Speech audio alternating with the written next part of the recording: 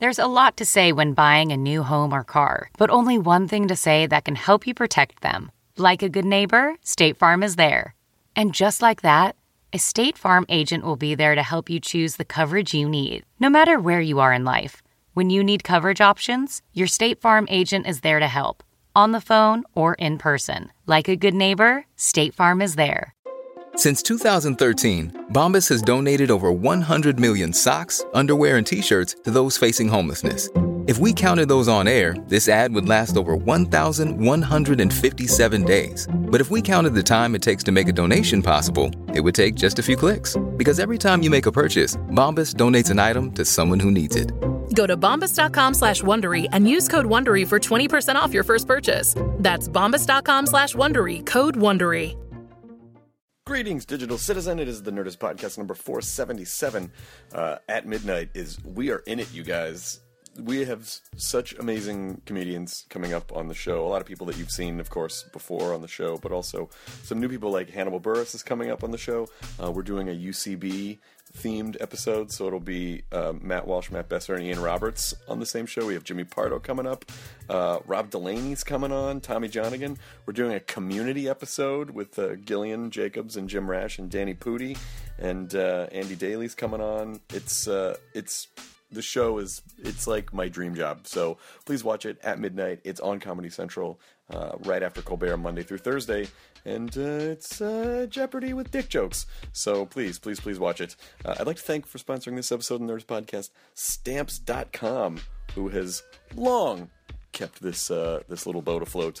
Now, I don't know if you guys know, but postage is going up to 49 cents. Government! But if you have Stamps.com, you're going to get discounted postage. You will pay less than you would pay at the post office. It's easy to use. You have an account and you print it out from your computer. And then they just pick it up from your house. Well, not they. Stamps doesn't, but your mail carrier will. And even they will be like, yeah, you don't want to go to the post office. I'm there, and believe me, you don't want to be going there. So, Stamps.com, you're going to enter the promo code NERDIST. That means you're going to get a $110 bonus offer, including a digital scale and up to $55 of free postage. So don't wait. Go to Stamps.com before you do anything else. Click the microphone at the top of the homepage and type in NERDIST. That is Stamps.com. Enter the promo code NERDIST. This was a super fun episode. I had never really met... This is Topher Grace. I never really met him before. We both share different halves of the same name. And we had sort of nerd flirted on Twitter. And he seemed like a super cool guy. So we did a podcast. And he was. You know, it's not fair. He's handsome and articulate and nice and talented, and he's launching a new website today, actually, the day this podcast comes out, the 10th of February, whenever you're listening to this, 2014, or if you're, or thank you for visiting our planet. I'm just assuming that when aliens come to Earth, they're going to pick up podcasts, or maybe they'll just nab it off the cloud, literally in the clouds. So, Cereal Prize is the name of the website. Cereal as in breakfast cereal. Cerealprize.com is really just, Topher he explains in the podcast, but just sort of had this idea like, I just want to launch a website that's just about all the stuff I care about. Sounds very, very, very familiar. That is exactly what I did, and I cannot recommend it enough. So, Cereal Prize is basically just a hyper-curated site of stuff that Topher Grace is into, and so he's kind of building out this little community. And you can follow him on Twitter at Topher Grace. So here you go, the Nerdist Podcast number 477 with the delightfully charming Topher Grace. Now entering Nerdist.com.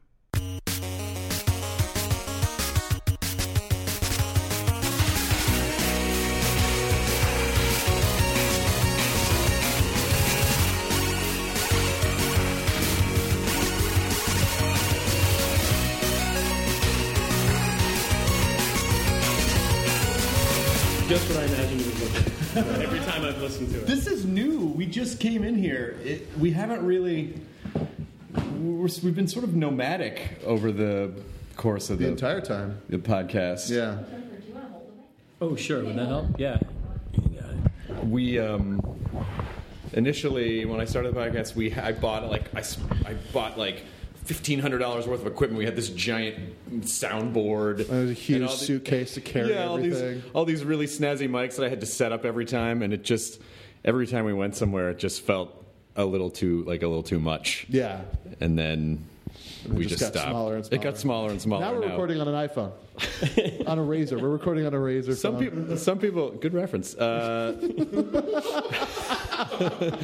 you could have mentioned the Crazer, which was the second generation Razor phone. Yeah. That 101 MP3s. At 101 MP3s, yeah. You could get U2's album on it. I think that was there was like a U2 Crazer, I think. But anyway, thank you for being on the podcast. No, thank you. I'm a big fan. I was just saying before you got here. I've really?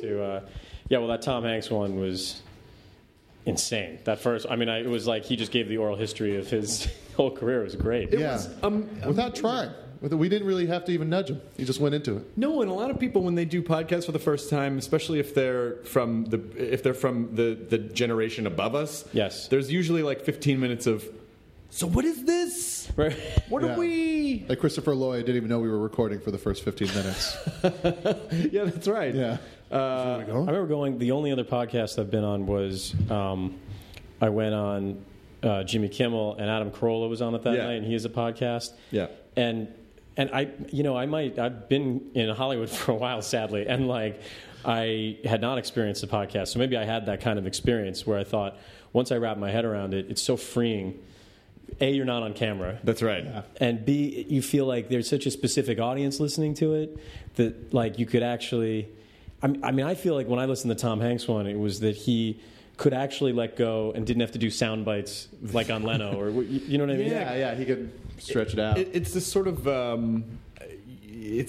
like long form. The conversation ebbs and flows, and so you don't have to go to the same well every time. And it's like it's really just like it's humanizing. I feel like it's sort of humanizing. Yes. People can just talk like people, as opposed to when I worked on that thing, this director. You got to have a punchline. The audience has to laugh. Yeah. I mean, you must know from if you're doing a press junket in the morning, I'm sure you start and then you just start workshopping, and by the end of the press junket, you're like, okay, these are the 5 answers that work. The workshopping is so the right word, and then also. You forget if you hit those points in that last one, or the third to last. They say you always like injure yourself on your last ski run. Yep. You go one more run, and there have been so many times where you should look this up on YouTube because there are a bunch of clips of people doing it. Where my thing is, I always go back to it's great. So I'm in the middle of talking about something I don't know what I'm talking about anymore, Yeah, it was great. It was great. It's a great experience. Well, what specifically was great about it? No, what specifically was great? It was very great. Oh yeah, no, we got that part. Which part was the? I had to do that. I did that. Yesterday morning, I did the radio tour where it's like you spend like an hour and a half doing all these radio stations. That's even worse because you're not even making eye contact with people. You're just like alone in a room. No, and then not only that, at least in a junket, you're a little more in control because they're coming into your space. Yeah. But when you're doing a radio tour, you are going into their ecosystem, and you don't know. Like they start referring to someone. They're like, "Yeah, that's like Dickhead." And they're like, "Who's Dickhead? What did he do?" Am I part of the joke? Dickhead's Buzzo's buddy. He always shows up. It's so funny. I went on one where I'd been on it for 2 hours, and you're talking to different radio stations. And then I guess one of them were like shock jocks, and I didn't know it. Everyone had been very nice, and then someone was asking me, oh, God, some crazy personal question about some girl I had dated. I didn't even know they knew I dated. It was like, and it was such a hardcore question. I think they were, can you swear on this? Yeah. They were asking me if this girl was shaved. It was like it was so inappropriate. And so my tactic was I said, do you guys want to get real? Like, do you guys want to get really real? And they were like, yeah. Like, are you about to open up about this? And I was like, you know what? I murdered someone. And they were like, whoa, what? And they were like, all right, haha. And I was like, no, I'm like messed up about it. And I got to talk about it. And they're like, well, what about that girl? I was like, dude, I'm telling you that I killed a man. Like, I watched her life go out of his eyes. And you know why I did it? Just to feel again. As a matter of fact, we shaved her in memoriam. So forget your thing. Like, I killed him. And they're like, all right, man, like, get off. Like, see, at least that would have at least been entertaining to listen to, of like having the tables turned a little bit, because they're so, guys like that are so used to being in control. Yeah. They hated that. Yeah. And they really don't like it if it's like, oh, well, I mean, it's not cool. Like, they can't wrap their minds around it. I just took his wallet and I got out of there. It wasn't about the money. It was about, like just feeling alive. Yeah. And I liked it, guys. I liked it. Where do you live? Yeah. Give me your phone number. Let's hang out. What are you guys doing after the show? Yeah. This has been fun. Yeah, you guys are just like me. Crazy. Never had this kind of connection with anyone before. I was just waiting for someone to ask me that question. But I would love. See, now I feel like it's your duty every time to do that in every interview, every single one where they someone I murdered. Yeah, exactly. Well, and then all these backstories of like, I got away with it. I'm kind of messed up as to whether or not that's good, Yeah. But then what happens? Last time. This will be the last guy I murder. You can count on that until maybe the next interview. Yeah. I was done until people wanted to start talking about it, and then I just realized I needed to keep filling that up. But then someone will discover like a body, and then you'll be like, no, it was a bit. Yeah, it was a bit. I was being sarcastic. Here's hours of interview evidence. Mr. Topher Grace is a murderer. I'm a sarcastic psychic. When I say things sarcastically, it turns out they're true. Let's get off of this. So how have you been? I've followed you on Twitter. I noticed that you joined somewhat recently. Is it good? Have you been appreciating and embracing it? Have you scared of it yet? Or is it? I'm starting a website. That's why I'm here. And I only really joined Twitter to kind of aggregate people who might care that I'm starting a website. Sure. But it was very nice you were one of the first friendly people to say welcome. That's like kind of a scary thing, especially if you know you're a loser because you're the 8 billionth person to sign up for it, No, but I like to welcome people that come on, especially, and also it's, I like to let the people who follow me that also would want to follow you, like, hey, he's on Twitter now, and that you probably wanted access to this guy for a while, and here it is. I'm terrible at it. That's why I'm doing the website, is eventually it's going to shoot out to, or every day it'll shoot to Twitter and Facebook and Instagram, so I just don't know what to say about myself in 100. You're literally a comedian. Like, you understand how to do a joke in that amount of time. I just work with Sarah Silverman. She knows how to, you know what I mean? Like, I don't write jokes really. I got to tell you, I murdered someone. Like a hashtag, like kidding. Here's the Twitter evidence from Mr. Topher Grace. Yeah. He's tweeting his thrill kills. But I feel like I'm actually not that funny on Twitter because I don't write good, quick. Sarah's really good at quick jokes. Jonah's, you're good at quick jokes too. Mainly puns. I'm no good at at quick observational stuff. I know Anna Kendrick, and she's like it's a whole form of content. Yeah, it's really interesting. I just don't. I don't know. I don't lead that kind of life or something. I don't have interesting little things to share with people. It's always weird when you're with people and then you both experience the same thing, or you see the same thing happen, and then they have the perfect way to say it on Twitter. And you're like, hey, wait, we had the same information. Yeah. We had the same things happen to us, and you, all right. And then you can spend 5 tweets going, so I just saw this guy, and he had this bread in his hand, and I don't know. Yeah. Look at bread. I want to say I'm good in person.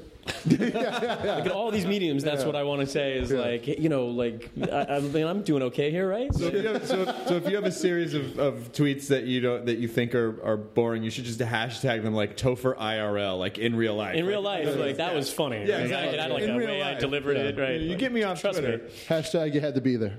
140 characters, I can't, it's too... Yeah, and selfies, and I don't really want to take pictures of myself. And then the other night I did this thing that all these celebrities were at, and I was like, do I walk up to them and be like, yo, man, let's get a picture? And then if you post it, that's weird, right? The only time I would do I did it to share it with everyone. I think there are times when it's okay. If it's a really big, let's say Cher was there, and you went up, Cher, can we get a picture? Oh yeah. Then you have to post it's Charlie Sheen or someone exactly. awesome. Yeah, exactly. Yeah. If it's sort of someone, someone like that. the sort of the Jupiter of the solar system. But if it's someone that you don't know, but they're kind of in your circle, then I feel like it's weird. That's even worse, right? Yeah. Unless they seem excited about it, like, oh my God, it's so good to see you. You know, or you have to call it out and be like, should we throw up this chance encounter on I have been in situations where I kind of said like, oh, I don't want to be and then that person will go, oh, let's get a selfie. And then I'm like, oh, okay, it's okay. So everyone's just as nervous and ridiculous. I pulled one off Wire Image the other because I did this reading of this thing and everyone was on, and I was like, that was a picture that was taken. It's all of us who did the reading. Except it says like Wire Image over my face. I don't know. I think it's funnier that way. I think a Wire Image selfie. But it's just all like Wire Images of me putting it in with other celebrities, like the celebrity has Wire Image over it. Yes. Me without. Yes. Without the logo. Or you taking a selfie in front of a giant computer screen with Wire Image celebrities in the back. That's not a bad. What I did this website was 3 reasons.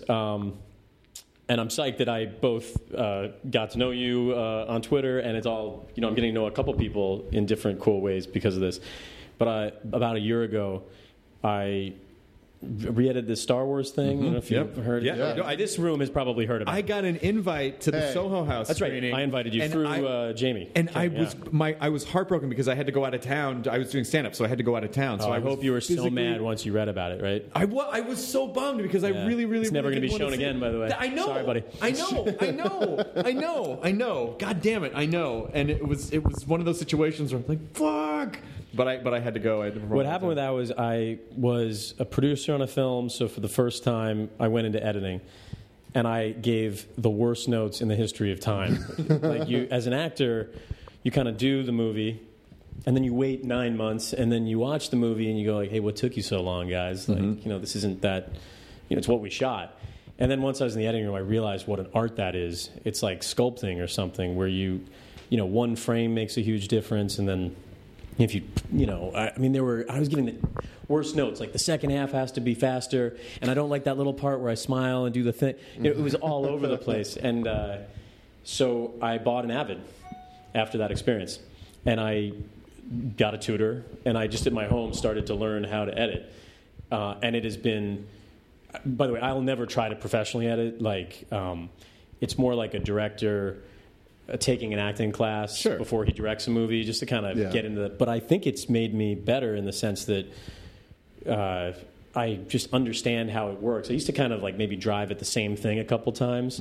But I've heard, like Tom Hanks or Denzel or these great actors, they always do something different because once you have it, you have it. It's already down. So so I've fallen in love with first of all, it's fun to do. It's like Tetris or something. It's like a fun game or something to find. Do you mind what fits where. Why'd you pick Avid over Final Cut? Just curious. I actually moved over to Final Cut, which is terrible because now the new Final Cut isn't as great, and I have the older system. I wanted to learn how to do it on Avid because that's kind of like industry when you go into these industry rooms, what they're normally cutting on. But Final Cut is delicious. I mean, it's it's fun. And the first film I did was Atonement. I wanted to do something I wasn't in, and I had like an opinion about how Atonement could have a happy ending. And like 3 people, but they have all those flashbacks, and I used them in different ways, and I had a blast doing it. And then this is a great interview because this is the only time anyone will ever listen or even care about this thing that I did. Great. I'm telling you, I think listen. I think one of the fun things about podcasting is listening to people talk about things that they actually care about. Yes. It's interesting to listen to people talk about stuff. So hearing you, because I have a million, the idea of editing to me is very stressful because what I see as a non-editor is a million ways to fuck something up and like 1 or 2 right ways to do it. And so that stresses me out because of this sort of I feel weighed down by the infinity of choice, basically. Yes. Of this could be anything. You could stitch this together in any way. The beginning could be the end. You could change. You could add. Well, you're clearly a very nice, non-manipulative. You don't have a god complex like myself. Like, and let me tell you, that's why I wanted to edit something that I wasn't in. Because maybe if you were editing the Comedy Central thing, you'd be like, what do you guys think? Or so, I'm already a part of it. But to come at something with fresh eyes, which is really what editing is all about, it's like looking at it a different way. When I finished that Atonement thing, I showed it to 5 people who hadn't ever seen Atonement, and they dug it. I mean, they didn't know what they were missing, kind of. But I used a lot of the outtakes and stuff, and it was still only like 38 minutes long. Wow. So they were like, they're a cool short film. And then I thought, all right, what's a whole piece of material? Mm-hmm. Like you would have hours and hours of footage from a film that was filmed that I could kind of bring into one story. And I wasn't a big fan of the new Star Wars movies, but I'd seen them, and I thought, there's kind of one whole story in there, sadly, because it's 3 movies. Right. But I think I could... I don't know. It was interesting. It was before JJ was a part of that thing, so it was like maybe everyone thought that was it for Star Wars. Right. So I put them back to back to back with all the outtakes in. So it was like about 9.5 hours long, this piece. Wow. And then I just whittled it. And I was being tutored at the time. I like Star Wars, but I'm not the hugest fan of it. But this was great because nothing was precious to you. Nothing was too precious, yeah. And I just wanted to make one good kind of story as an editing exercise. And then we had this screening, which I didn't know was going to... If you want to know how many people it takes to set the internet on fire, it's 2 bloggers. One blogger, it might be like, I don't know if that really happened. But 2 of them. 2 bloggers, which we happened to invite... It was like I was trending number 1 on Twitter. It was just weird enough, the guy from 70s Show, you cut Star Wars. And then it was like people like, you're not even on Twitter and you're trending on Twitter. Like you have to figure it out. So I decided I wanted to do a site that kind of dealt with a lot of stuff that I dig that might not be on other sites. That's exactly why I started my thing. Like, it was like, this makes me happy. I think that's the best reason. I almost called it shitilike.com. It's called serialprize.com, but at the beginning, that's what I thought the title would be. I think that's the best reason to do anything. Because the other thing about it is that it sounds like you had the same issues that I had. I mean, I've been on Twitter for like 6 years, but in the beginning, I was like, what am I going to, first it was a blog. Like, what am I going to blog about? I don't want to talk about, here's what I had, here's the eggs that I had for breakfast. Although I did spend about a year going, here's the eggs that I had for breakfast. These are some crazy eggs. These are fucking crazy eggs. Like, one of them, the yolk's all crazy and shit. Hashtag YOLO. But then... YOLO. But then I... Nice. I almost did. I was going to go YOLO, but... Fantastic. It was like a cough. Yo, look. I'm sorry.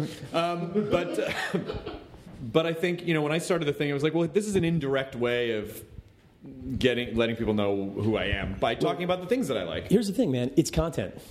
Like, if you're an actor like I am, the only time you can really deliver good content is when you're in a movie that's coming out that someone great directed that you're lucky enough to be a part of, or you're on a TV show that you've been a part of creating over years.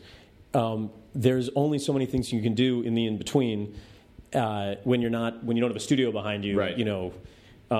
It's like right now, those Catching Fire kids are everywhere. Where'd those Twilight kids go? You know what I mean? Like when you have a studio that has $100 million to spend on a marketing push every time. Right. Like you have that kind of pipeline, but in the interim, if you want to say something, I wanted to elevate that content, and there are many different kinds of content. There's being a spokesperson for something, mm-hmm.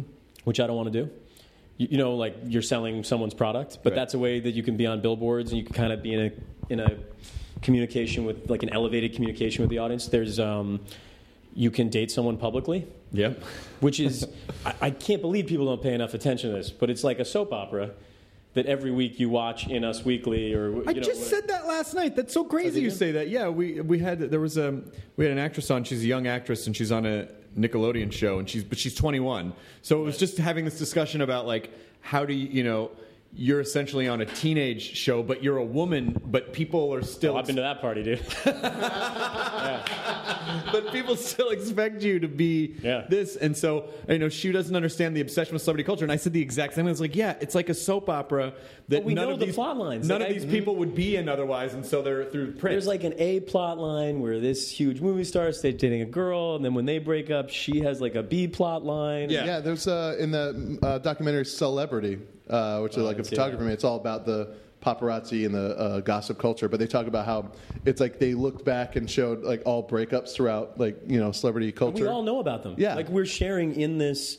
The same way you know about whoever's dating on I don't even know what the show is. What is it, Vampire Diaries? I was going to say 90210, which is dated even if it's the new. But I think the new 90210 has vampires. I think everything fucking vampires now. Everything. But so that's one way to do it. You can go to jail or do something bad. Like that's a kind of content for the audience. Or you can do social media. And for me, 140 characters or, like night out with the boys. Or whatever, a picture of me and my friends. I mean, I just didn't do it. So I decided to. I mean, it's more personal. I'm sure you're covering on Nerdist like a lot of different things. Like I'm just covering what I want to. Now we are, but for the first 2 years, it was just me. Yeah, it was just me, and then I started to get crushed from the weight of the responsibility of because I'd work all day doing other stuff, and then I'd be like, I have to write something, and then it was just what do I like? I started to get to those points of what do I like? I don't know what I like today. What am I interested in? So it was just trying to. I mean, that's sort of the thing that you have with stand-up is when you start, you're like, I want to write stuff, but then you really have to go, what do I care about? You get those moments where you get that block where you don't even know yourself for a moment. Yeah. So it can be a little. I recommend bringing a contributor sooner or later. I think it'll be very. Probably. I mean, maybe. But for me right now, it's a way to say, here's something. It's 80% just aggregated stuff that I dig that I want to kind of highlight, and some of it's old. Just stuff that I dig from the past, or a collection of different things, or kind of a best of list. And then 20% of it's going to be more self-centered, like stuff that I either made or stuff from a set or stuff from a premiere. We're going to do another screening. You should come to this next screening. I would love to. We're going to do Close Encounters. I would love to. And then, listen, if we become friends, if you happen to have a screening night at your place, or you just leave a DVD in your mailbox of the Star Wars thing, that would be fine. Every 1,000th person I bump into goes insane and does that kind. You're doing like a cooler version of it, but they're like, just let me just see it. Just let me see it. I'll get in and get out. I promise I won't even use the bathroom. Just let me just see it. Chris, are those Google glasses? What? No, what are you talking about? You'll like Close Encounters. There are many cuts of Close Encounters, and it's all kind of tightened, but then everything's put back in. Yep. It's cool.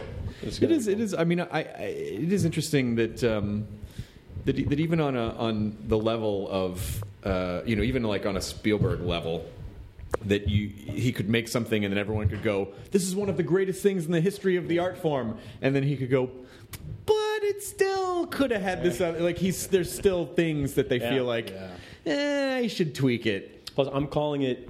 This was my thing, editing it. Once again, I do not want to become a professional editor. That's the one fear I have talking about this. Is just like a hobby, like fishing or something. But I thought this is going to be a post-Raiders cut, which is he kind of was that guy, but he was still also kind of trying to make The Godfather. Yeah. Just with aliens or sharks or something. But he was still in that. And that was the time, too. It was these kind of... wonderful films, but they would kind of be languid sometimes, and then after 1941 came out, he went like, fuck it, and just went with his instincts, and that's what Raiders is. It's really that pace. So I tried to go to... He has a couple jokes that are hidden, but if they're cut the right way, they're kind of a little... he's a genius, and this is probably bastardizing his stuff. No, but it's fun. I think it's a fun way to pay homage to someone, and it's also totally done out of respect. Yeah, absolutely. Yeah. I mean, the fact that you would say there's some hidden jokes.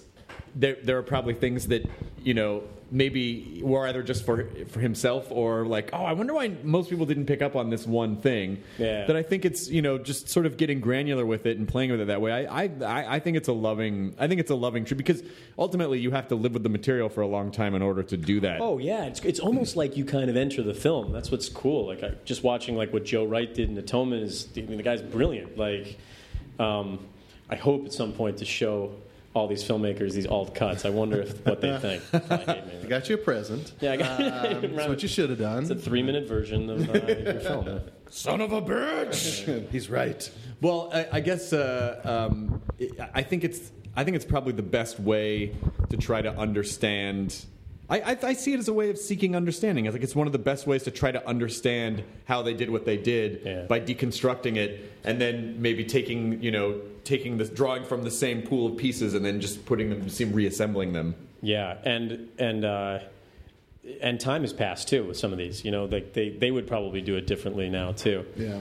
Also, the audience has changed because every movie has been copying Close Encounters since it came out. So, like, it's kind of the same movie, but paced up and kind of, not better, but, like, aware of Close Encounters. So, try to kind of pace it up. You might not notice that much. It's not as sexy as a Star Wars thing. It's kind of like a more, but you should come. I would love to. Would love to. I would love to. I think there's more room. This is sort of related, but I think there's more room. So do you prefer sci-fi? Do you like sci-fi a lot, or do you just like kind of playing with it? Sure. Yeah, I'm just not. That's the other thing I want to do with Serial Prize was make it. I love your website. When I go to it, I can really follow it. Some of these entertainment websites I go to are they have to post so much, I think is what it is. Like, I don't know about Sailor Moon. Like, I don't, the fact that they're doing a Sailor Moon, I don't know what that even is. But I liked Star Wars and Indiana Jones, and I think the majority, I'm only posting once a day, and I think the majority of, maybe I'm wrong, but I think people who are like me want just kind of, just play the hits, right? Yeah. If you're going to a concert, I don't need to hear the deep cuts. Yeah. But after a while, you might kind of find some trenches to go down of like really deep. And I think the rule is that as long as you really care about it, that's the connective tissue. Right. As long as you really, even if it's something that most people wouldn't know, as long as you're really passionate about it, I think that's what will draw people. Well, the site is kind of an homage to. The background is like a child's bedroom, and that for me is like the 80s. I mean, I know it flowed into the 90s, and we're still, when I watch the Avengers or like Super 8, obviously had a ton of it, but like I love that. I miss that Amblin feeling, that that magic. It's like Batman's committing suicide. James Bond is committing suicide. Like, remember when he used to have all these gadgets? They both had all these gadgets, and now they're both committing suicide. Yeah. Like I miss even the bad Amblin films. I miss. There was definitely that sort of wonder. They were trying to capture wonder. Yeah. There was a sense of wonder, and maybe some of it was to do with our ages at the same. Like we were just the right age. Oh no! And if you watch first of all, I had a weird experience where I watched Goonies for the first time 2 years ago. Yeah. I just missed it somehow. Everyone has missed one. Great, if someone missed Teen Wolf, I'm like, you didn't see Teen Wolf? How could you? He was surfing. It's amazing. It's funny to me that, and then we'll go back to the Goonies fiasco of the mid '80s. But the fact that MTV would take Teen Wolf and then turn it into their version of Teen Wolf. That's what we're going through right now. Yeah, it's the same thing as Bond or Batman or anything. The darker it is, the cooler it is, and. I don't know what that is. Maybe a reaction to 9/11. I have no idea, but it probably is. This kind of darker is cooler. But God, the wonder. I was saying, even when I saw the Goonies 2 years ago, and certainly it's not as easy going down as when you were 5. You still go. They're going for right. They're shooting this all at a kid's height. You know what I mean? It was interesting. Yeah. What they were going for with E.T. They're just a very different thing now, and I hope. I just read that Steve Martin book, Born Standing Up. Yeah, yep. God, I love that book. Did you read it or did you listen to the audiobook? I read it, and then someone told me, and I listened to the audiobook. It's good. Yeah, because I think it's better as an audiobook because he's doing it. I do too, because he reads it, because then he kind of does his old bits, and then it's totally... You can tell at the beginning he's trying to do it like any other reader, and then halfway through the book he starts like kind of doing the bits. Like, which is amazing because... The thing that sort of saddened me about it is that I know, or at least I believe, that in Steve's mind... he was doing that to sort of share the story, but then close the door on it. Like, right, and opened it. I will never talk about these things again. If you want to talk about these things, they're in this book, and I will never say. But it really probably introduced everyone to. Yeah, that book is unbelievable. Yeah. But he said that thing about how there was this post-Vietnam Watergate thing where everything was dark, and stand-ups could get up on stage and say like. Nixon, and the audience would laugh. Still funny. Yeah, and him telling it is funny, but I don't ever want to go to a club where someone says Nixon and the country is that fucked up. Yeah, that's a laugh. Have you ever worked with Steve or met Steve? I met him. We had a lunch together, and what? Yeah, I know. That was like one of my all-time. I think he was recording the book at the time. I'll tell you about the lunch, but my point is, I think we might be at one of those breaking points where how much darker can we go? Right. I know it's always cooler when it's darker, but I miss the wonder. I mean, these are public trust, these things, Well, part of that I believe, and then I really want to hear about the Steve Martin lunch, but part of that I believe is that because our culture is this virtual open book at all times. I mean, again, the internet, the best and worst thing to happen to our culture is that at all times we're assaulted with all information about everything, and a lot of times the things that captivate us are it's like the evening news. It's the darker, shittier stuff. And so that starts to populate what your perception, and then you're like, oh, everything's shitty. And it's like, well, no, you're seeing everything all at once, but the shitty stuff is popping. You're seeing all the shitty stuff at once. I remember one time I was in middle school, and you're like kind of finding yourself, and I went over to someone's party, and they're like, how are you? And I was like, fuck off, dude. I just decided to be like a badass that day. And I was cooler. I was cool. I just couldn't keep it up. It wasn't like innately who I was. I wanted to share in things with people. But I think it's always easier to be cooler if you're darker. Sure. It's much harder to do. I mean, the flip side of E.T. is what, always? You know what I mean? Where it goes too far and you're like, whoa. So, yeah, and no one wants to be in that. It's always cooler to go darker, even if it's not as good a movie. It still looks cooler. Yeah, but he's a ghost and he's got to help his wife find love, and that's how Audrey Hepburn's going to take him into the next world. Even Audrey Hepburn was in that. Yeah, but I hope I have that kind of career, where when I'm very old, people have me play like angels or God. That's how you know. Or narrate everything. Yeah, exactly. Yeah, either God or voice of God. Those are one of the two things that you want. Yes, exactly. Yeah. Okay, so your lunch with Steve Martin. How did this come about, and how did you form words? It was a meeting on an idea, which was Filthy Rotten Scoundrels, which is now he's the older one, and there's going to be a younger guy. And it was such a good idea, which would have been the greatest sequel of all time. And then the twist is that... oh, man. Well... Is it ever going to happen? No, so who cares?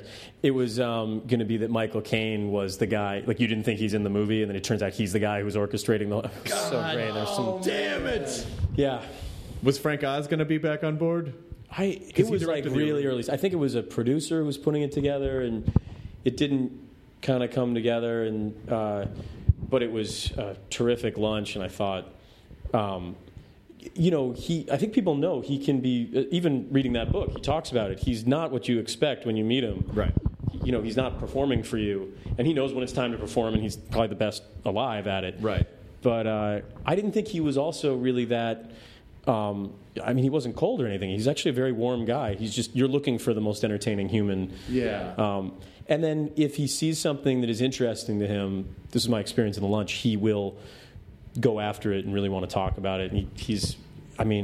You also had a reason to be there, which was to talk about this, and he knew who you were. But when we talked about other stuff, it was great. It was we talked about New York, and I just read Object of Beauty, his book, that takes place in the art world, and he's really involved with art collecting. Yeah. That's it. What has he not done? Yeah. Is it his music career, stand-up career, film career? Art collector. And I don't even think that guy does it for the awards, even though he's won every award. I think he literally just loves finding a new thing. It's funny, you look at comedians who started at the time he started, and that guy that's what you hope for every performer, is that they want to go into new mediums like the internet. He also caught the, he was also a product of, there was a certain amount of timing in that SNL was this groundbreaking show, and he was really SNL blew him up. SNL totally blew him up. Right, because I've talked to comics who were like, you'd see Steve in a room doing what Steve did, and most of the room wouldn't get it. A handful of people would really get it. Yeah. Then he went and did SNL, and then it was like TV's powerful. I remember being such a loser in my first year of college. It wasn't working at parties with girls, even talking to dudes. People were not getting my humor. And then 5 episodes later of 70s Show, just people were like, got it. Like, you this guy murdered somebody. Come here. I make the murder joke. Before that, it's it's a problem. You were great on that 70s Show, and that show. I remember I did a sitcom the year that show launched because I remember being at Upfronts when your show. Oh yeah. But your show was. I know we've met like once or twice, kind of. In passing. Yeah, and this may have been one of those times, but this was like 98 maybe, and it was up fronts in New York, but that 70s Show was called something else first. That's right. It was called Teenage Wasteland. Yes, that's right. That's a great name for that show. Yes, I think the folks over at The Who, that was going to be our theme song. It was Bob O'Reilly. Yeah. But we actually taped that, I think, and then they said no go. Wow. And they gave it to CSI, so... Yeah. That made more sense. They're old. We're about a bunch of kids who love rock and roll in the 70s. Yeah. Let's make it about murder. CSI Miami, right? It was CSI. Was it CSI Miami that got Teenage Wasteland? Yeah. No, that's a different one. Is that a different one? No, it was the third one. It was the New York one. Oh, okay. Yeah, but you guys got a Big Star song, so that was more spot on. That was my introduction to Alex Chilton too, and really? It was fantastic. That was a lot of 70s music I didn't know, but I remember seeing you. I don't know if you knew this. I was in the audience at a what do you call it? M-Bar? M-Bar. M-Bar. Yeah. You were at an M-Bar show. I used to go all the time. I had a lot of friends that were, and I still try to go. It's a great way to see people when they're kind of working on material. And I'm not a comedian, but I love watching that. And I watched you do your thing, and I mean, this is a huge compliment to you because I love, Jared Leto, for instance, who was like, I'm going to go do music. And people are like, that doesn't work. Like, actors don't, do you know what I mean? Yeah. And then he's like, no, I'm going to keep acting. Now he's going to win the Academy Award. Like, I love it. Like, I love when people, it's like the universe is saying, do this one thing. Yeah. And then you say, no, fuck you, and like break through it. And I don't think there's any better example than you. Because I remember I was right in the age of whenever Singled Out hit. Like, I remember there's a girl from this boarding school I went to who on like spring break went on Singled Out. And I was like, oh, she's famous. She's the most famous person alive now. She was chosen by, I forget how that show worked. That is so fucking funny. I remember being in a bar once, and I was at the bar, and next to me, this kind of like meat-headed dude, and this really cute girl came up and recognized him and went, hey, you were just on Singled Out. And I was standing right next to him. And I want to be like, I'm on every episode. But that was, okay, so to touch the culture like that in a real way, to really touch pop culture, and then I remember seeing you at, it's called M-Bar? M-Bar, it's M-Bar, yeah. And you know what? You made the joke on stage right away because it was whatever that transition period was where people would still know you most from that. Yeah. And still, I was like, people just don't believe it until it happens. Like, until they're at the Academy Awards and Jared Leto's up there. You know what I mean? They don't fully think it's going to... And I remember you saying it, and I was like, I don't know, like, the guys from Singled Out. And then watching what you've done, man, it's impressive. And I love you saying that it's coming from all stuff that you love and that you were passionate. Well, that's the important thing. Is like so much of the early part of a person's career is just sort of survival. Like, well, I just got to work. I just got to do this. And then at a certain point, you either give up and stop doing it, or you say, like, well, what do I want to do? Which is a question. That's exactly what this site is that I'm doing. That's exactly what you're doing. Yeah, getting in touch with that stuff. And that's the right. I think those are the right questions to ask. And anyone who might be like, oh, well, you're doing internet stuff now? Like, yeah, I'm doing internet stuff. This is what I want to do. And then, but now everyone is probably, there's a tipping point, right? There was probably a tipping point with Nerdist, right, where people were like, at the being, are people taking, well, they weren't taking it as seriously as they are now. They weren't. For the first handful of years, it was like. It was nerd tribalism of like, you're not a nerd, what do you know? And but then people really not, because for me with stand up it was a lifelong obsession, and all this nerd culture stuff was a lifelong obsession. It's just I didn't start doing it until after I had done something else first. And then so people want to put you in a box, so they'll go, oh, you're Eric, what are you talking about? Yeah. And so, but I really do believe... They called you Eric, too. They called me Eric, too. That's weird. That was your character's name on Singled Out, right? That's right. Yeah. That's how big your show was. Foreman. Now, you say that as a joke, but when Singled Out crossed over on Boy Meets World, we did face-to-face with the character of Eric, played by Will Friedle. So I was kind of an Eric for one episode of that show. Wait, I don't understand. We did back up. we did a crossover. And you were playing you. I played me, but the joke was that Will Friedle and I looked alike because we both were white guys who had this drapey hair. And so there was a lot of he looks like Eric jokes in that episode. So in a way, you were almost on 70. I kind of almost. You were almost in Trojan War. Jesus Christ. It's a deep cut. Rare opportunity to make a Trojan War reference. Stop cracking your knuckles like you're... He's cracking his knuckles now. Yep, my work here is done. If I could take a nap. Whoa, bro. But Danny Masterson was in Trojan War. That's right. I mean, if you want the full... There we go. Now who's cracking their knuckles? Yeah. But I think it's really important to just keep at it, and and then eventually, I mean, people will find other ways to attack you, but ultimately, it's ebbs and flows. But the important thing is that you're doing what you love, and the important thing is that you're putting things in the world that you actually care about. And people will like it's the Steve Martin thing of like the right people will get it. Yeah. Right. That's good advice. Yeah. It really is. So. I mean, it just because were you not super social online before this, or did you kind of lurk around sites? For all the reasons I was talking about, I don't like dating publicly. Yeah. I don't like selling things publicly or privately. I don't like. It's very Black market's fine. I'm not ever in trouble with the law or stuff that would make noise, and I'm not into social media. So when that thing trended at number one, and people were like, "You guys should have some kind of presence," I had to wait until my next movie came out for people to say, "What was that Star Wars thing that you?" Oh, and then it's the wrong people asking you. It's like someone on Entertainment Tonight. It's like you. Oh, so you think you're better than George Lucas? No, exactly. I just was exactly. This was a thing. Then I thought, all right, if I were to do it, like, how would I do it? And the answer is I want to have a full-on, like, room, like a not just a bulletin board, but a room that people can come into and root around and look at all this stuff, and I can communicate with them, and I didn't want it to have any save the world qualities.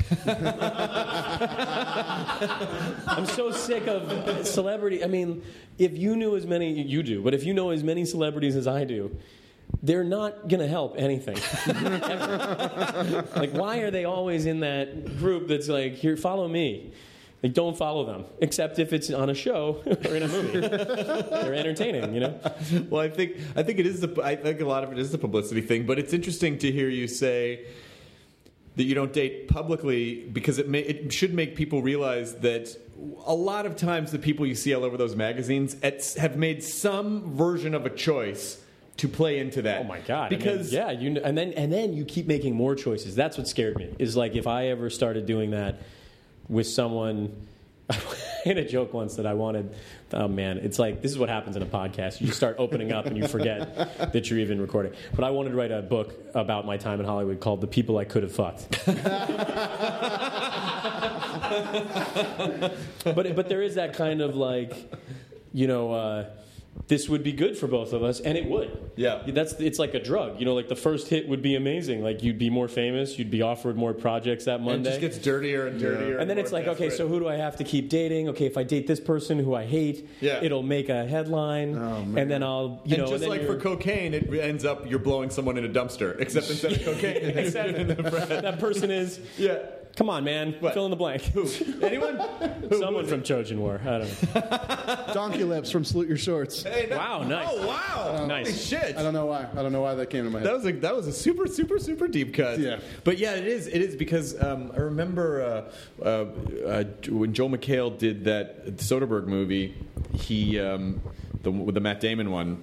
That movie's great. Yeah, The Informant. The Informant, yeah. And so we were sort of talking about celebrity culture, and he goes, Matt Damon's not on the cover of Us Weekly all the time because he chooses not to be. Like when you travel, I know him and his wife, by the way, and they are an amazing couple. Like they're the nicest people, and he's doing great work. He's in this movie I just did, Interstellar. Yeah, like, and he's just an amazing guy, and it's clearly. I mean, there are many other people that aren't celebrities. There are actually more people on Earth that aren't celebrities. What? Than are celebrities. What? Who are these people? I don't know. I've never met any. But I'm always flummoxed by that. But then I realize it is truly, all those things are a deal with the devil. So this, for me, is not just dating publicly, selling stuff publicly, or doing anything for, being a real fashionista. Yeah. That's a way to have a whole kind of content that you give the audience. They see you dressed up, and that certainly wasn't going to be the way I was going to go. So to me, this is like, I hope something that gets copied, but in different ways by people, which is give the audience what they should be expecting from you, which is better content than stuff they can get from their friends. Well, also just stuff that you care about. And I think as long as people, there's one reason why, or I'm sure there are a lot of reasons, but I think there's a major reason why, you could spend $100,000 making a super slick video and putting it up on YouTube and it gets 5,000 views, and some kid, basically goes out in his backyard and, takes video of his dog on a trampoline and it's like 5 million views. Because I think anything that's too slick now, people feel like they're being sold something and they don't trust it. Yeah. So as long as people understand that you care about what you're saying to them, and that you're not trying to take advantage of their time or their money or their attention, then I think they're like, okay, this is I'm in. I'm in for this. I mean, that's what a good movie is, essentially. No matter what amount of money is behind it, is that there's a pure thing you're trying to say. You're not trying to sell something to someone. You're trying to really as an actor, God, you have so. I think out of anyone, I think an actor probably you have. I think some of the least amount of control in a movie about how that movie turns out, because you're being directed, you're being edited, you're being lit, they're putting music over you, and so I'm sure you must. You read something and you go, oh my God, this is like the disparity between what you read. I came to peace with that a long time ago, which is it's a collaborative medium and I'm not the boss. And honestly, that's another great thing about doing Serial Prize, is that I am the boss. And it's a great, time filler in between, when I'm on set, I'm not doing anything. But it's also like an artistic project. Sounds like some therapist gave me this. But it is. It's everything I love, going around and sharing stuff. I was always that guy. If you come over to my house, it's like...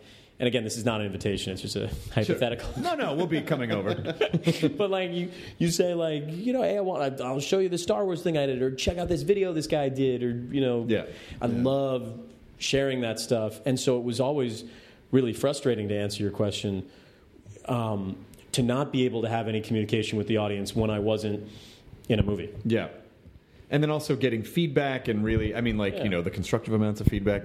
Do you envision yourself? Did you tie a YouTube channel to this, or are you going to do video for the site? There's video on the site, and then I guess once we do enough created content, a lot of it's like me pulling together stuff that I just want to. Like this morning, I took all the Roger Rabbit cartoons. Like, just no one's ever put them together, and that's just going to be a post. Nice. That's fantastic. Like all the shorts? Yeah, all the shorts.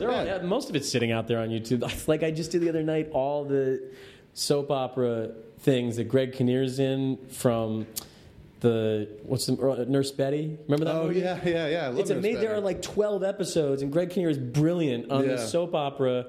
And I'm like, that's a post. Like, and I was watching him. It's just like...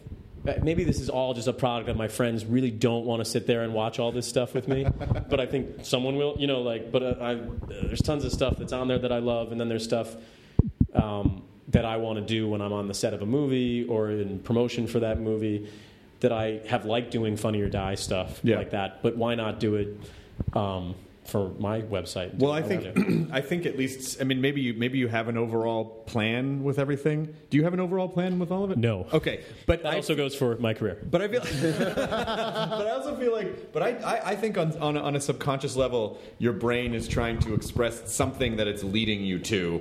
That at some point after you've done enough of it, you'll look back and go, oh, well, this will now afford me the ability to do this, which is something that I actually really wanted to do. That I feel like there's something that you're working towards that maybe your conscious mind isn't fully aware of yet that you're trying to express. Well, I hope for me the success that you had with The Nerdist. Like, I love what that represents. And it's funny, it becomes like, I use the word brand because that means there's some marketing element to it, but it becomes like a, once enough people know the name The Nerdist, they understand what that means, which is I believe... it's cool now to do this stuff, right? I hope so. I think what we represent is just that it's okay to like the things that you like, and it's okay to celebrate things that you're fanatical about, and it's okay to. I hope that ultimately the message is like, well, it's supportive, and it's cool, because when I was growing up, it was not cool to like the things that I was into, and I was socially ostracized and tortured relentlessly growing up in the South, and so it just for me, it's just like, hey, this is sort of like a hug. It's okay to like these things, and you're not like you don't have to be ashamed. But there are a lot of great aggregation sites that. Have you checked out likecool.com? Oh yeah, I've been on a whole tour. It was great at the beginning. I kind of started working on it 6 months ago, and it was great to look at what other people have done. For me, Serial Prize means I love that feeling. And even if you weren't alive in the 80s, everyone has a Saturday morning version of life, which is your parents are still asleep. You wake up, eat shitty cereal, eat that. They don't have that really great shitty cereal that we had, though. I mean, like no, that Lucky Charms, and they got you find that prize. Yeah. And I think all these things should be just like there's that JD Head mashup album I'm going to put on there. Or like I'm doing best songs of the 90s. I'm going to do a whole week that's like best songs of the 90s and 80s. Like when you go into like at all fake songs. From bands that don't exist. Oh, perfect. Like, so, Hey, That's My Bike. What's the one? Citizen Dick. Like, Touch Me, I'm Dick. Jesse and the Rippers, Zack Attack. Like, there's like a whole list, a whole week that goes through the decade. But I want that feeling of when people get to it, that kind of like, we're about to watch cartoons, on that little like black and white TV that's in the kitchen. Yep. What I hear you saying is that you want to create that thing that you were talking about, that 80s Amblin feeling of like wonderment and excitement and fun, and this is all really cool. And I mean, I was very much alive in the 80s, and so I was old enough to catch all of that stuff. Yeah. And I do kind of miss it too, because there is a lot of shit that's really cynical. So I think it's good to, especially when you look at the landscape of how much negative stuff there is and how much cynical stuff, that like putting good, nice things is very refreshing for people at the same time. Yeah. So I'm curious to see what it grows into. I mean, I'll probably wind up calling you for advice, but I'll tell you whatever I think I know, but I still feel like it's funny. Maybe you feel like this way too with, even as long as you've been acting too, where there are some days where you go, I totally got this shit nailed down. And then you'll go to bed that night going, why did I think I knew what was happening? Like you seem so blindsided by everything that I think the trick is like, you just don't ever really know anything. Oh my God, I have more of that than the first one. But I really like trying new stuff. I think you feel more like that as an actor if you repeat the same kind of stuff all the time. Yeah. That's what I think that Steve Martin thing is. Like when he gets, not bored, but when he says, okay, I got this on lock, then he learns the banjo, or then he gets into art, or that's what I'm getting from that book. Yeah. And I'm basically the new Steve Martin. I mean, that's a terrible. I'm not comparing myself. Let's be honest. He does not want to be the Steve Martin anymore. He has to. That's like the Dread Pirate. It's like the Dread Pirate Roberts. He has to pass down the Steve Martin. Right. And I think, if anything, I'm much more talented. Well, the original Steve Martin is living like a king in Patagonia. But I think it must be interesting. I wonder what it's like, because there was definitely online. You weren't, but not as much social media when that 70s show was on. But there were certainly forums and chat rooms and so. But you didn't go near any of that. But I would imagine that. Do you find that people are threatened by you sometimes because you're a handsome man who speaks very articulately and you have this acerbic wit? Do you feel like people are like, hey, what's that guy? What is he all about? Do you mean just in my personal life? Or no, I mean just like online and the way that people interact and like making sort of snap judgments. I haven't interacted that much with people online. I mean, someone told me this, like, don't worry when you go on Twitter, like, the only people who show up, like, it's something like when I show up in a comic book store, everyone's like, yo, man, I loved Venom, man. Great job. And I'm not sure they say that when I'm not there. But did you just type in all caps the opposite of that? Yeah, I know. And then, yeah, I know. So I think, like, yes, there's a version of that on Twitter where, or wherever you are on the internet, where if they know you're there, they're a little more polite. And by the way, I'm sure I'm guilty of saying with my friends that, whatever, like, I didn't like Always, like I just did in this program. And let me tell you something, like, that's better than any movie I could ever direct, and it's a fantastic film, and I worship Spielberg.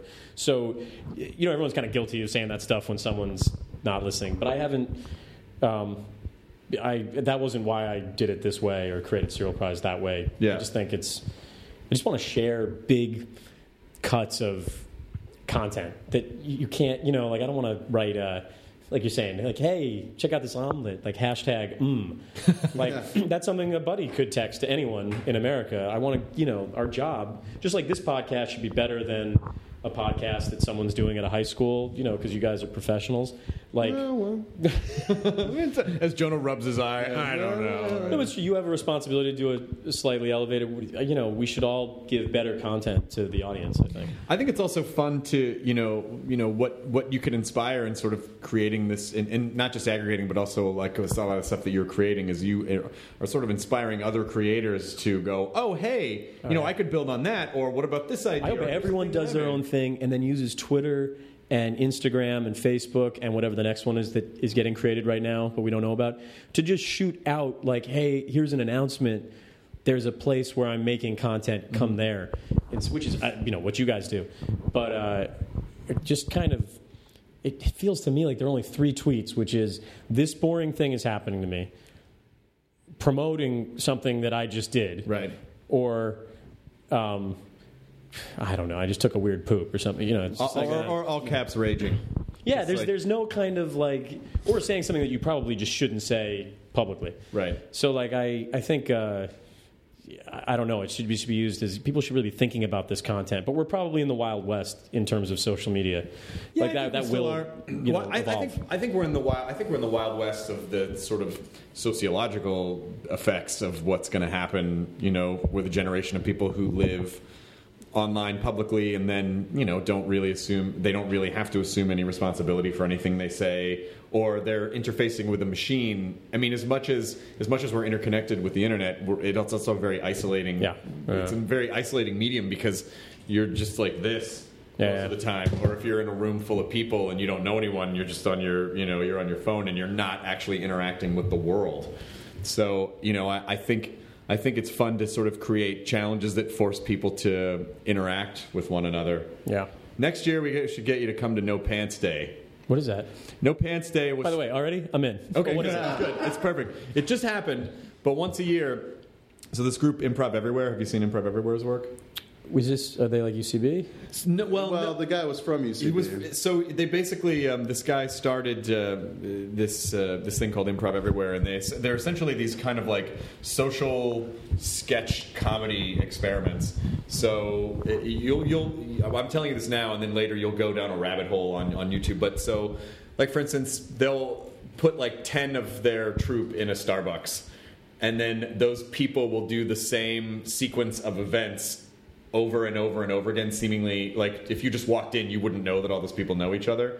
Oh, crazy! And so it's basically just flash mob. It's kind of flash mob, but it's more like it's very controlled and specific, and it's and this is on the internet. I can watch this. Yeah. All right. And so No Pants Day was one year a large group of them got on the subway in like business suits and stuff, and then just underwear, like no pants. Mm-hmm.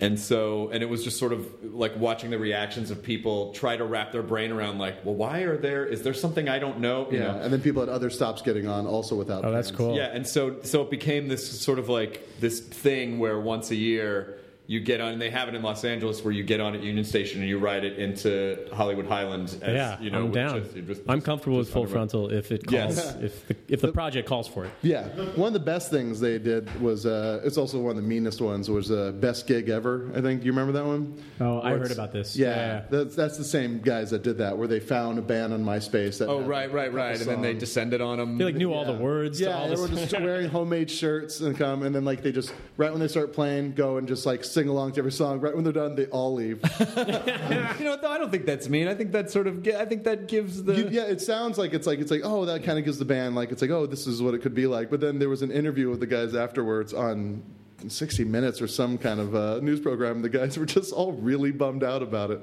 Right, you tasted the honey, but it was more like you sniffed the honey. Like here's some honey. What is it, please? Come back. That's not for you. Where are you going, honey? Do you ever want to do like live stuff at all? Well, the screenings are going to be kind of our version of getting, and then I think we're going to tape some stuff there. So cool. Kind of people's reactions and stuff, because we're never going to be able to actually show any of these films. Right. I think we're going to show maybe kind of trailers. Yeah. But those are cool. Interstellar, there was just a teaser trailer, like maybe a month ago for Interstellar, which is always a good sign when they start dropping teasers way before a movie comes out. Yeah, and I love teasers when actually Matthew was in it, but when the Spielberg used to do those great teasers where there's not even footage from the film. Yeah. None of the actors. It's just a guy blowing off a piece of amber. You can tell I'm into this Amblin thing. But there's a little fly in it, you know what I mean? Yeah. Or, there was actually a great Hook teaser where it was just a map. Do you remember that? Yes. Oh, yeah. And then Hook happened. And then, again, Mr. Spielberg, full respect. Amazing. Listen, I could never have made that movie. On paper, it looked good. I love the idea. He's the right guy. Robin Williams, great. Dustin Hoffman is Captain. Are you fucking kidding me? Of course. Yeah, Bob Hoskins, come on. Rufio? I mean, too. Oh, shit. But, yeah, that's right. Was that him dying? Yeah. Rufio! Shit, you just stabbed me through the But, I think what I want to do is, just, promotion for stuff I'm in, but in a different way. And that I haven't figured out yet, because I haven't been doing the site while I've been working on something. I was just thinking the other day, I just did this movie with Chris Evans early in the year, and he's a really, really funny guy. Yeah, he's really funny. And we should do one of those 50s, I'm now just wasting airtime. No, not at all. But where someone looks to the camera and is like, oh, hello. Welcome to our set. It's like filming. Oh, right at the end of a scene. Let me tell you something about my character. Yes. He's quite a dashing fellow. That stuff's a great idea, because it breaks the norm of, just the typical, here are the scenes from the movie. And those things that you're talking about are essentially their tone. It's what MTV used to do really, really, really well. Those image campaigns, the ones that broke Dennis Leary or Jimmy the Cab Driver, or any of those ones. It's content. What I don't like about someone taking a picture on Instagram of a film set they're on and they're at craft service. Yo, first day of Interstellar. Yeah. It doesn't. I don't know what that does. It's your buddy is also, texting you yo, first day of school. Yeah, right.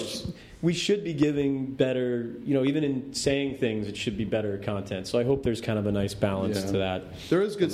There is stuff that's been done like that before in the movie. Because I remember there was and it's always more exciting, and it's more there was teasers are that thing, which is it's made especially just for exactly. There was an Ed Wood one where it's Johnny Depp in the Angora sweater and the wig, and he's like, hi, I'm Johnny Depp. I play Ed Wood in a movie called Ed Wood. And he's in a meat packing place and he just kind of tells the story of it really weirdly as he's smoking a cigarette. It's just write that down. I gotta write that down. Set my phone up. Gotta look that up. But it's it's great. It's I have really just a trailers section on the site. I'm so into trailers. Yeah. Oh, who finds really good trailers is Joe Dante. If you who cuts good trailers? You mean? No, he has trailers from hell. Can you write that down too, bro? Just to kind of rip off part of that. But Joe Dante has a site called Trailers from Hell where it's he'll find old trailers, and then I think he has directors, big name directors, recut old movie trailers or something. Oh yeah, I did this Robert Rodriguez film, and he showed me trailers that he recut, and I hope the world sees these at some point. Really? He did a Jaws trailer because he used the voice, of that guy. He doesn't know. Whatever. I don't know what he's saying. Unstoppable killing style. Yeah. It was a Grindhouse trailer that Robert Rodriguez cut to Jaws. Oh, perfect. I hope maybe I can call him and he'll put it on my site or something. But it's oh my God! As he's talking, he used all the bloodiest parts of the movie. It was the craziest. It's like Jaws. And then, you see that. Who is it? Who's the? Robert Shaw? Yeah, who's Quint? Robert Shaw. Robert Shaw, right? Him in the shark getting eaten. It's like, Jaws. It's terrifying. Everything about going in that house. Don't. Well, you saw. It was just like that. You saw those recut trailers for Shining and Mary Poppins. Oh, I love that too. That's all on the site. That's all the stuff I want to. There's a really great. I don't know if you're on Reddit at all, but Reddit. I'm not on Reddit. I'm almost scared of Reddit. But no, it's fine. Maybe it's fine. I'll get on it. It's fine because you basically the beauty, the real secret sauce to Reddit is in the really obscure subreddits. Not the main. I mean, like the main ones can be fine, like picks, funny, gaming, whatever. Right. But then you start finding these really specific ones that are. So there's one that's obscure media, which is r/obscure media. And people find the fucking craziest old shit that you'd... Like, someone posted the entire Spider-Man TV movie from the 70s. Oh. That's, like, narrated by Stan Lee. That's awesome. And so... Or they'll find, like, old commercials. Or like, there's... I found this, like, really insane... it's totally psychedelic Kentucky Fried Chicken commercial from like 1965. What was that for? It was Kentucky Fried Chicken. Like someone. I thought you meant the Kentucky Fried movie. That no. Great commercials in it too. Yeah. Oh yeah. Oh god, fucking Kentucky Fried movie was. Was that Gandhi? Is that Gandhi? No. That was That's UV. That was UHF. That was Weird Al's movie. Yeah, but I think Reddit has a lot of trenches that will satisfy things that you like. I think you will learn to love it. I think this is my way of wanting to say hello, and this is me, and not go into it. I just want to. Like, I liked when we were working on 70 Show when I'd never acted before that. I had a weird thing where someone saw me in like a high school play. Are you serious? Yeah. That was my first audition. I had no it was idea. Crazy. And like, I liked when we started it because I didn't know anything about entertainment. I mean, I'd been in like one high school play, and I thought, this is great because we work all week to do 22 minutes. Mm-hmm. And I think that's why I hate these like selfies so much is you go like, how much work did you put into that? Like, it'd be cool if you did a selfie with, I don't know, whatever, some kind of illustration or you got people together. I mean, there's a way to make it great content. Sure. But great content can come in every different form. But I want to, if I am shooting out a thing every day on Twitter or Facebook, I want it to be something that when people go, what you're talking about, it's like, oh shit, that's like an hour of fun, Yeah. Well, I think that's a good reason to do anything, and that's a good place to come from. And so people should go. It's serialprize.com. Yeah. And by the way, when you first came on Twitter, my girlfriend was delighted. You tweeted at my girlfriend, and she was delighted. Oh, did I? Yes. I don't think I even knew that. What's up with that, bro? No. She was like, "Oh, Topher Grace tweeted at me." I think I answered everyone for like a day. That was like my thing. No. Let her think it was special. No, she and I have kept in close contact. Oh shit! Sweet girl. I don't. That feels. You would take that? Yeah. Yes, I am. I'm going to take it. He's charming. I'm going to take it. I'd never until that 70s show.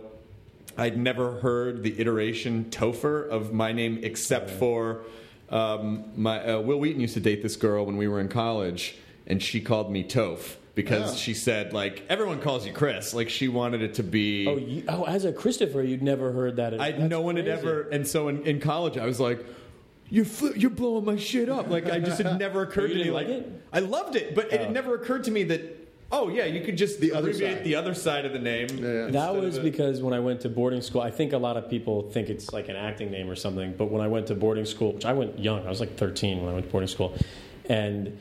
the hottest girl in school. First of all, my mom is a Patricia trapped in a Pat, so she was pushing Christopher on me, and I think didn't fully realize that Chris Grace, like when abbreviated, doesn't sound as good as Christopher Grace. Like I'll say, hey, like what's that name under, and I'll say Grace, and they'll be like Chris. I'll go, no, Chris Grace. Yeah. Yeah. So when I got to school, I want to really be called Christopher here, and then the hottest girl in school, like during orientation, was like, you should go by Topher, and I was like, done. That is a great idea. That was it. So thank you to you know who you are. I'm sure she's listening to the Nerdist. Yes. And if you're still hot, she might be. Thanks. Might be. Hey, thanks, bro. Hey, bro. But it was really good to see you. It was a pleasure, man. Thank you for letting me come on. Come back anytime. And if you ever want to pop on the At Midnight show and do anything and fuck around, you're certainly welcome to do so. That show's great, by the way. Oh, thank you very much. It's going great, right? You got renewed, right? It is, yeah.